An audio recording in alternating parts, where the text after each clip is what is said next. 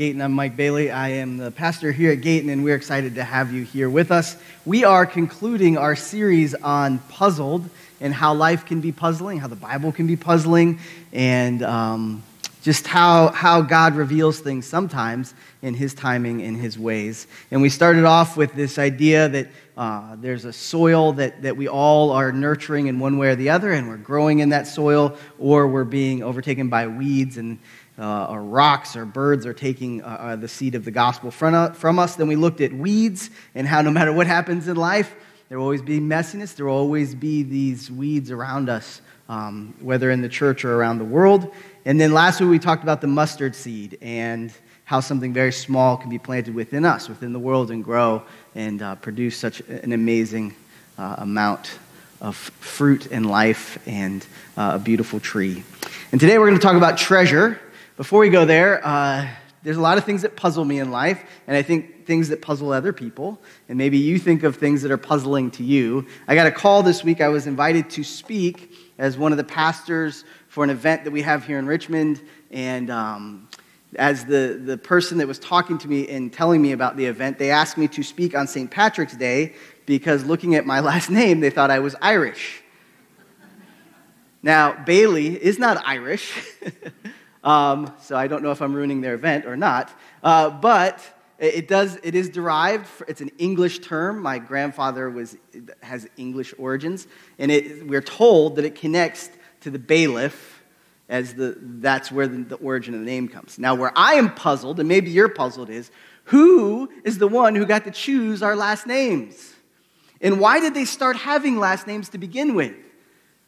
Did they say, from this point henceforth, you shall be Bailey? And not only will it be Bailey, but it will be B-A-Y-L-Y, so you will confuse everyone.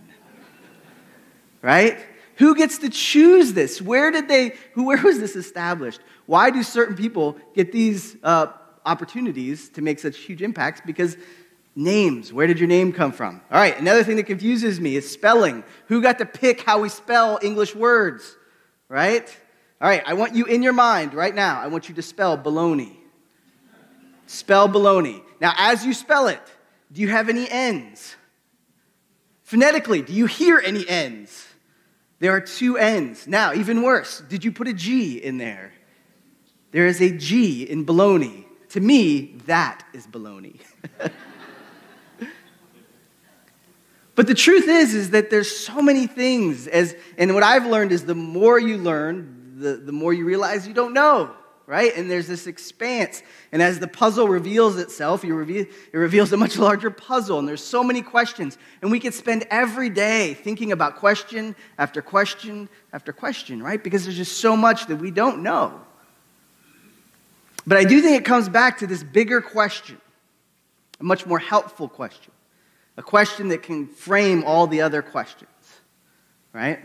And so this morning, as we finish up this series on puzzled and how God reveals Himself in different ways over time and with people, the question I want to ask is a big one.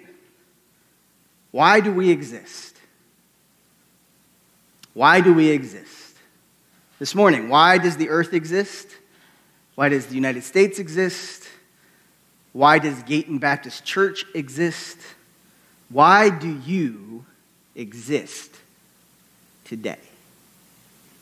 That's what we're going to look to God's Word, and hopefully He will reveal some truths to us that inspire and challenge and grow. So before we do that, let's precede our time with prayer.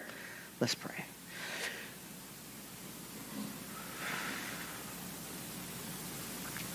Father,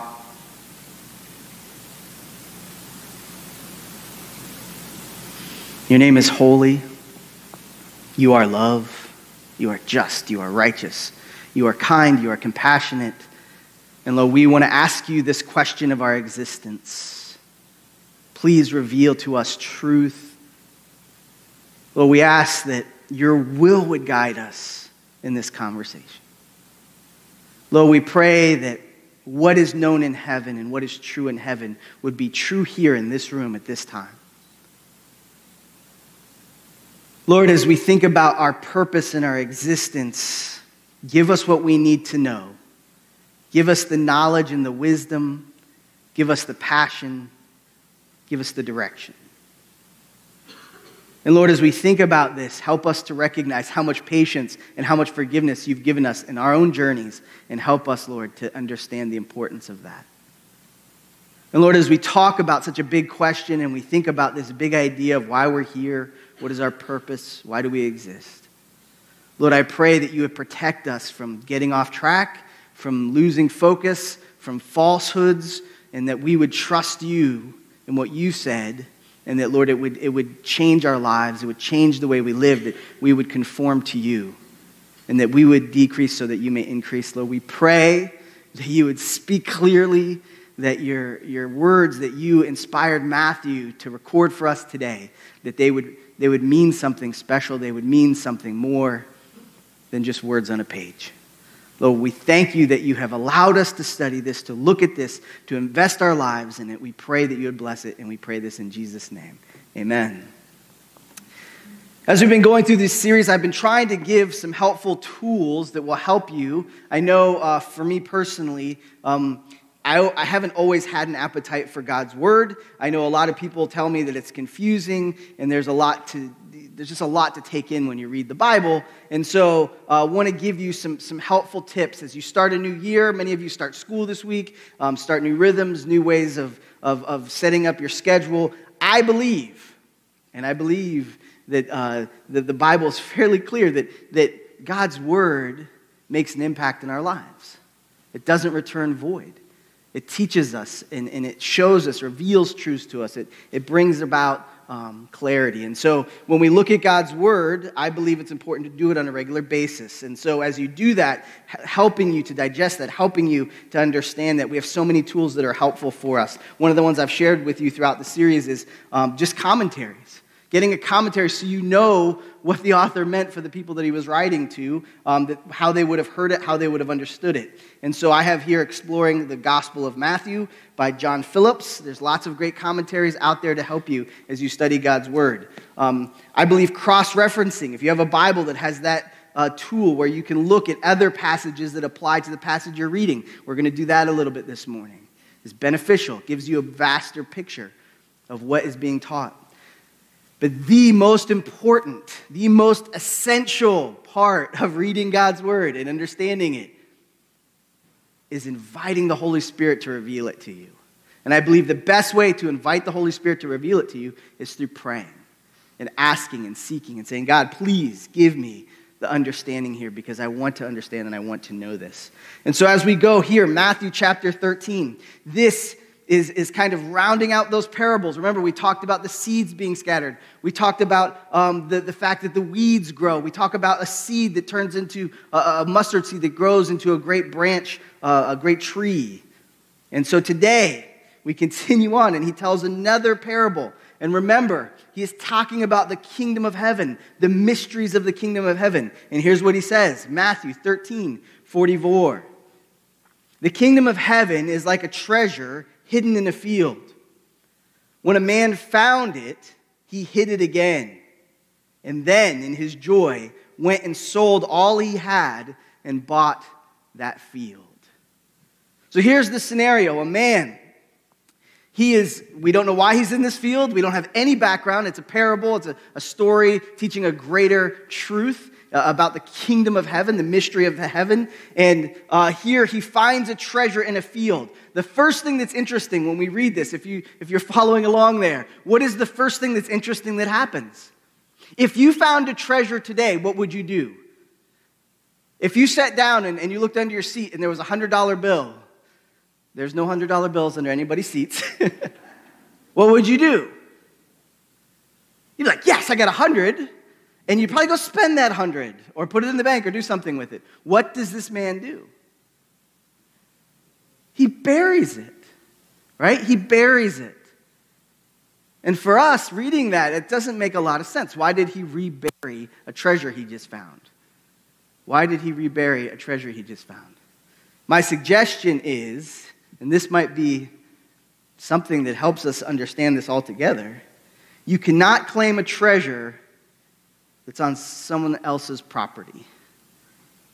You cannot claim a treasure that belongs to somebody else. You cannot claim a treasure that's not on your property. You know, one of the things I think about a lot is cultural Christianity, that we live in America, so we have to be Christians, right? But that's not true, is it? It's not true. I'm not a Christian because my parents are Christians. I'm not a Christian because my grandparents are Christians. I'm not a child of the kingdom until it becomes my own, until I take it as my own. And so I think what Jesus is trying to teach us here is that the truth is that he understood that to take that treasure back, it wouldn't be his treasure. Someone else would claim it. Secondly, he does what? He takes and sells all that he has. He sells all that he has, and what kind of attitude does he have when he sells all that he has? He has joy, right?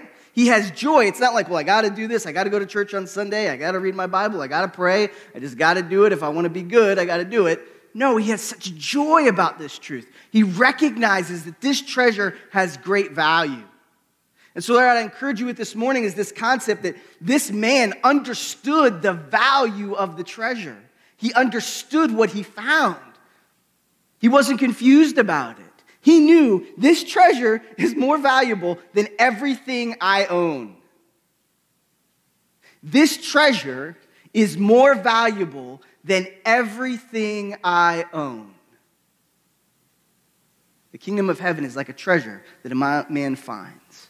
And he understands that that treasure is more valuable than all that he has, because he goes back with joy and sells it all. And then what does he come back and do? He buys the land so the treasure may become his. As a pastor, I get a lot of really interesting opportunities, all right? And I'm going to share a story with you. At a church I pastored previously, there was an individual who lived in the same neighborhood as the church. And this man had like a farm, and he had a very large house. And in his house, he had all of these relics and artifacts he had collected. Probably a lot of money's worth of stuff that was like his own museum. And so I took my son over because we were invited over to see some of these relics and see some of these artifacts. And we were going through, he has 2 NASCARs in his house that he collected. He was the guy that starts the race, the pace setter, and so he had 2 full-size NASCARs in his house. He had all of these wonderful things, and we're going through his house, and we see this one area where it has these gold coins, and there's a ton of these gold coins and some other artifacts, and it was in sand. He had set it up so that it would look like where it actually came from, and my son said, "What is this?" And this wonderful man sat down and began to tell us the story of where these gold coins came from. In 1622, about 24 ships from Spain set off to Havana. And in these ships was a large portion of Spain's wealth. The purpose of this wealth was to pay for parts of Florida, so that there would be ownership of Spain in Florida. On September 4th, 1622, a hurricane came through, much like the hurricane we have coming right now, that we're grateful that it's turning off coast. Off the southern coast of Florida, these ships all sunk. 3 people survived. The 3 people would then return to find where these ships sank. And unfortunately, a second hurricane had come through. And what markers they used, buoys they had used to remember where that spot was, had been moved. And so the vast majority of this treasure, which was amounted of much of Spain's treasure, was lost here off the coast of southern Florida. And so, fast forward to the modern day. My neighbor's friend, his name was Mel Fisher. He lived in Indiana. He sold everything he had to go to South Florida to look for treasure. In his looking for treasure, he found 2 tanks, 2 cannons. And these 2 cannons, he believed, belonged to this ship, one of the ships, the main ship, the Atocha. This is the picture of the Atocha. He found 2 of the cannons. But he had to have the 3rd cannon for them to validate that this was actually the Itochi. He was on his last week of all of his funds. He had no more money. He would have to return to Indiana, an unsuccessful venture. Had lost everything he owned. The very week he was prepared to end his search, he finds the 3rd cannon. And in so validates the truth that this is the Itochi. There's another picture of what he found. In this finding was one of the greatest findings of treasure of recorded history. It measured up to $400 million of treasure. Do you realize if the Itochi and all these ships don't sink, we might all be speaking Spanish, Spain Spanish. And here there were gold coins because the man who lived across the street from us had helped him dive and collect these treasures. I think about this story and I think about the fact that here was something that would have impacted every one of us in this room. Here's an event that happened in history that you may never even heard about, right? And there's this treasure that was sitting there from 1622 to 1990 is when they ended up finding all the treasure. And here this man, Mel Fisher, gave up everything he had. Why? Because he knew it was worth it for him. He knew if he found this would change his financial situation for life. And so he gave up everything he had to find this treasure. And in finding it, he revealed something about history that most didn't even know. This morning, how much greater of a treasure is the kingdom of God? How much greater treasure is the kingdom of God? And who is able to find this treasure? He continues in verse 45, again, the kingdom of heaven is like a merchant looking for fine pearls. And when he found one of great value, he went away and sold everything he had and bought it. Here's what I believe Jesus is trying to teach us in this parable, a teaching of a greater truth, the mystery of the kingdom of heaven. Jesus is saying that there is nothing in this life more valuable than being part of the kingdom of heaven.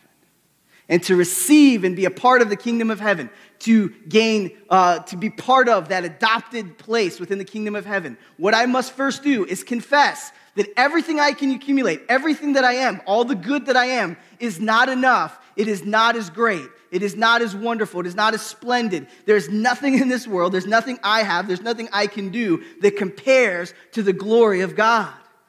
Nothing. This morning, take everything you've ever achieved, everything you've ever wanted, everything you've ever desired, and nothing compares to the glory of God.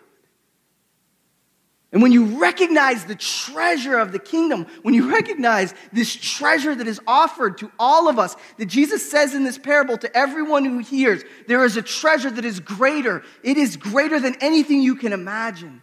It is worthy of you giving your entire self to the glory and kingdom of God. Paul summarizes it as we cross-reference this to Philippians 4:7. Paul says it in this way about his life. But whatever we're gains to me, I consider loss for the sake of Christ. Once more, I consider everything a loss because of the surpassing worth of knowing Jesus Christ, my Lord. For whose sake I have lost all things, I consider them garbage that I may gain Christ. Basically, Paul says everything in life is worth giving up to knowing Christ and being part of his kingdom. Everything in life pales in value, pales in importance, pales in all categories in which we can consider